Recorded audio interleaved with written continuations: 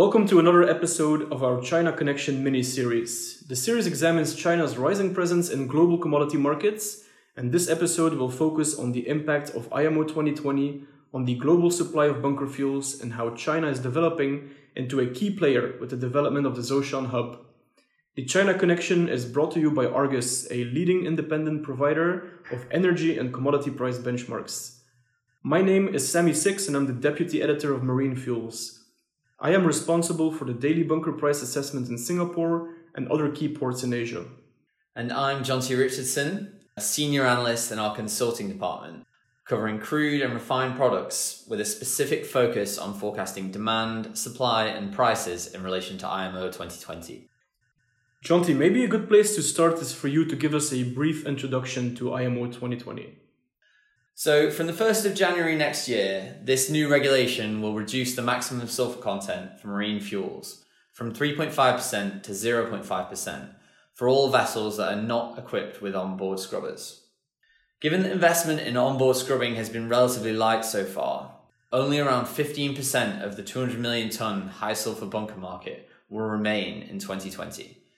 This has two key implications. Firstly, there will be a significant surplus of high sulfur fuel oil that will need to price at a point that makes it competitive in alternative markets, such as power generation. And secondly, demand for compliant marine fuels will replace up to 140 million tonnes of high sulfur fuel oil in 2020. Now, this will mean that high sulfur fuel oil is an even less desirable product for refiners to produce, while compliant, very low sulfur fuel oil will offer positive returns. Now, this podcast series has a specific focus on China. What is it that makes China well suited to being a big player in the bunker market? So there are three key factors: traffic, robust infrastructure, and access to a source of marine fuels. To address the first point, 6 of the 10 largest container ports globally are in mainland China, with Shanghai and Ningbo Zhoushan occupying the first and third spots on the list. This means that there is definitely sufficient traffic to support a robust domestic bunker market in the area. Secondly, when it comes to storage, thanks to a swathe of local investment in recent years, a number of Chinese ports are now well positioned to store and blend sufficient volumes.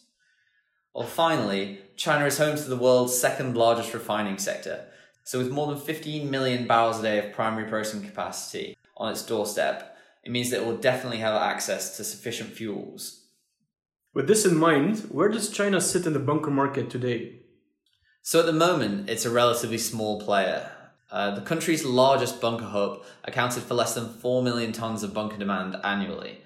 And this is compared to a Singapore market, which is around 50 million tonnes last year.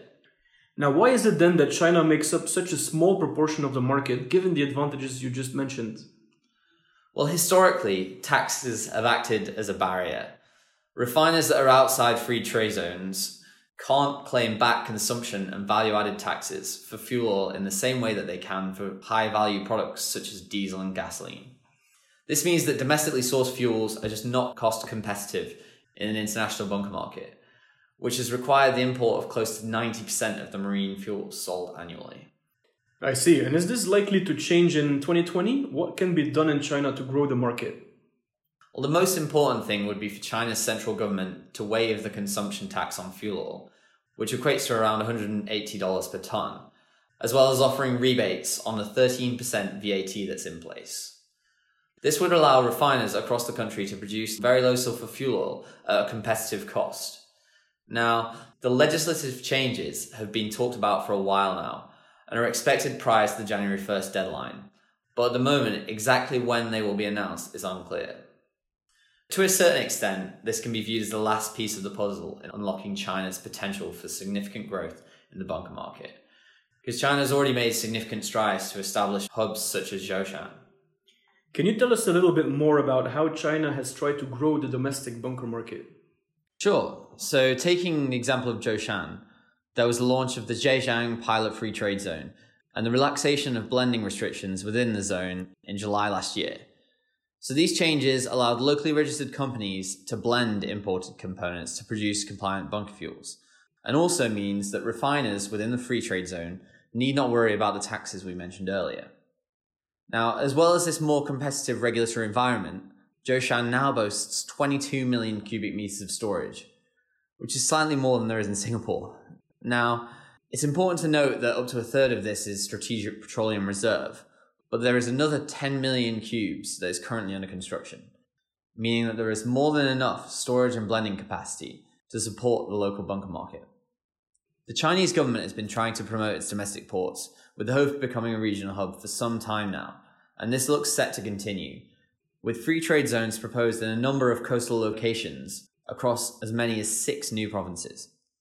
They've been doing this for several reasons, and perhaps most importantly, the desire to have a more active role in the pricing of petroleum commodities across the region, which makes a great deal of sense given that they are the largest consumer.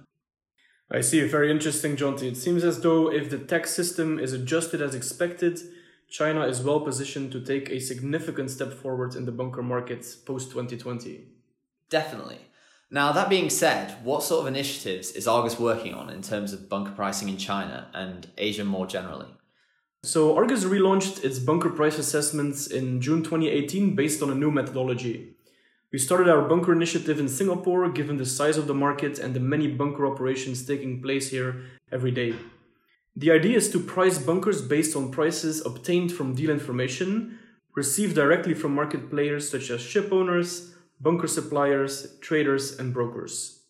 We then calculate a volume-weighted average of deals meeting our standard parameters for delivery and stem size.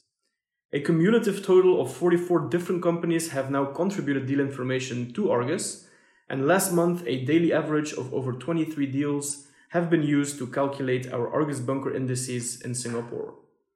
Argus was the first price reporting agency to launch a 0.5% LSFO price assessment in Singapore last year. Our price assessment for that IMO 2020 compliant fuel is by far the most robust one in the market today, as it is also calculated using a multitude of deals received each day by 7 p.m. The approach we took in Singapore is something we are now also employing in other ports across Asia, namely Fujairah as well as in the Chinese ports. In Fujairah, the world's third largest bunker port, Argus is now also pricing bunkers on a volume-weighted average basis. About 10 deals every day on average are used to calculate prices. This podcast, however, is obviously about China, and that is where Argus has made good progress as well on pricing bunkers.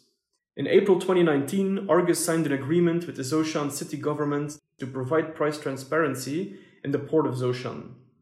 Zhoushan is now China's largest bunker port, as you described, and it has built up an impressive logistical infrastructure and is trying to rival Singapore as a preeminent bunker hub in Asia. Our pricing team in China has been engaging with the market in Zhoushan, as well as in other ports in China and in Hong Kong. Last month, this yielded an average of 11 deals every day in China, including Zhoushan. Low sulfur fuel oil has been trading in Zhoushan in China more actively because of the implementation of a 0.5% sulfur limit along China's shores since the start of 2019, and Argus has been able to capture a significant part of the daily spot market for LSFO. Okay, very interesting. So you've spoken mainly about the physical side of the market. Is Argus also working on the paper side of things as well? Definitely, Jonty. So apart from providing the market with an accurate price for delivered bunker fuels in key ports in Asia, Argus has recently also been successful in working together with exchanges. CME, for example, listed our high sulfur fuel oil price in August this year. This will be a futures contract and it will settle against the monthly average of Argus physical HSFO bunker spot assessment prices. Following the launch on CME, the Asia Pacific Exchange, or APEX, an exchange based in Singapore, listed our low sulfur fuel oil price on the 18th of October. More than 1,000 lots are now trading each day, and this is providing the market with forward price guidance. I'm also pleased to announce that the Singapore Exchange, or SGX, will also list our low sulfur fuel oil price on the 18th of November. So in summary, these are certainly interesting times, with the marine industry undergoing substantial changes that are unprecedented. Argus is providing the market with robust price assessments in key ports, including China, which can be used in physical procurement contracts, as well as being used as a settlement price on exchanges that allows the industry to hedge their physical exposure. With that being said, we are now concluding this episode. Jonty, thank you very much for your contribution. And thank you all for listening, and please look out for the next edition in our series of podcasts on China and the commodity markets. Goodbye.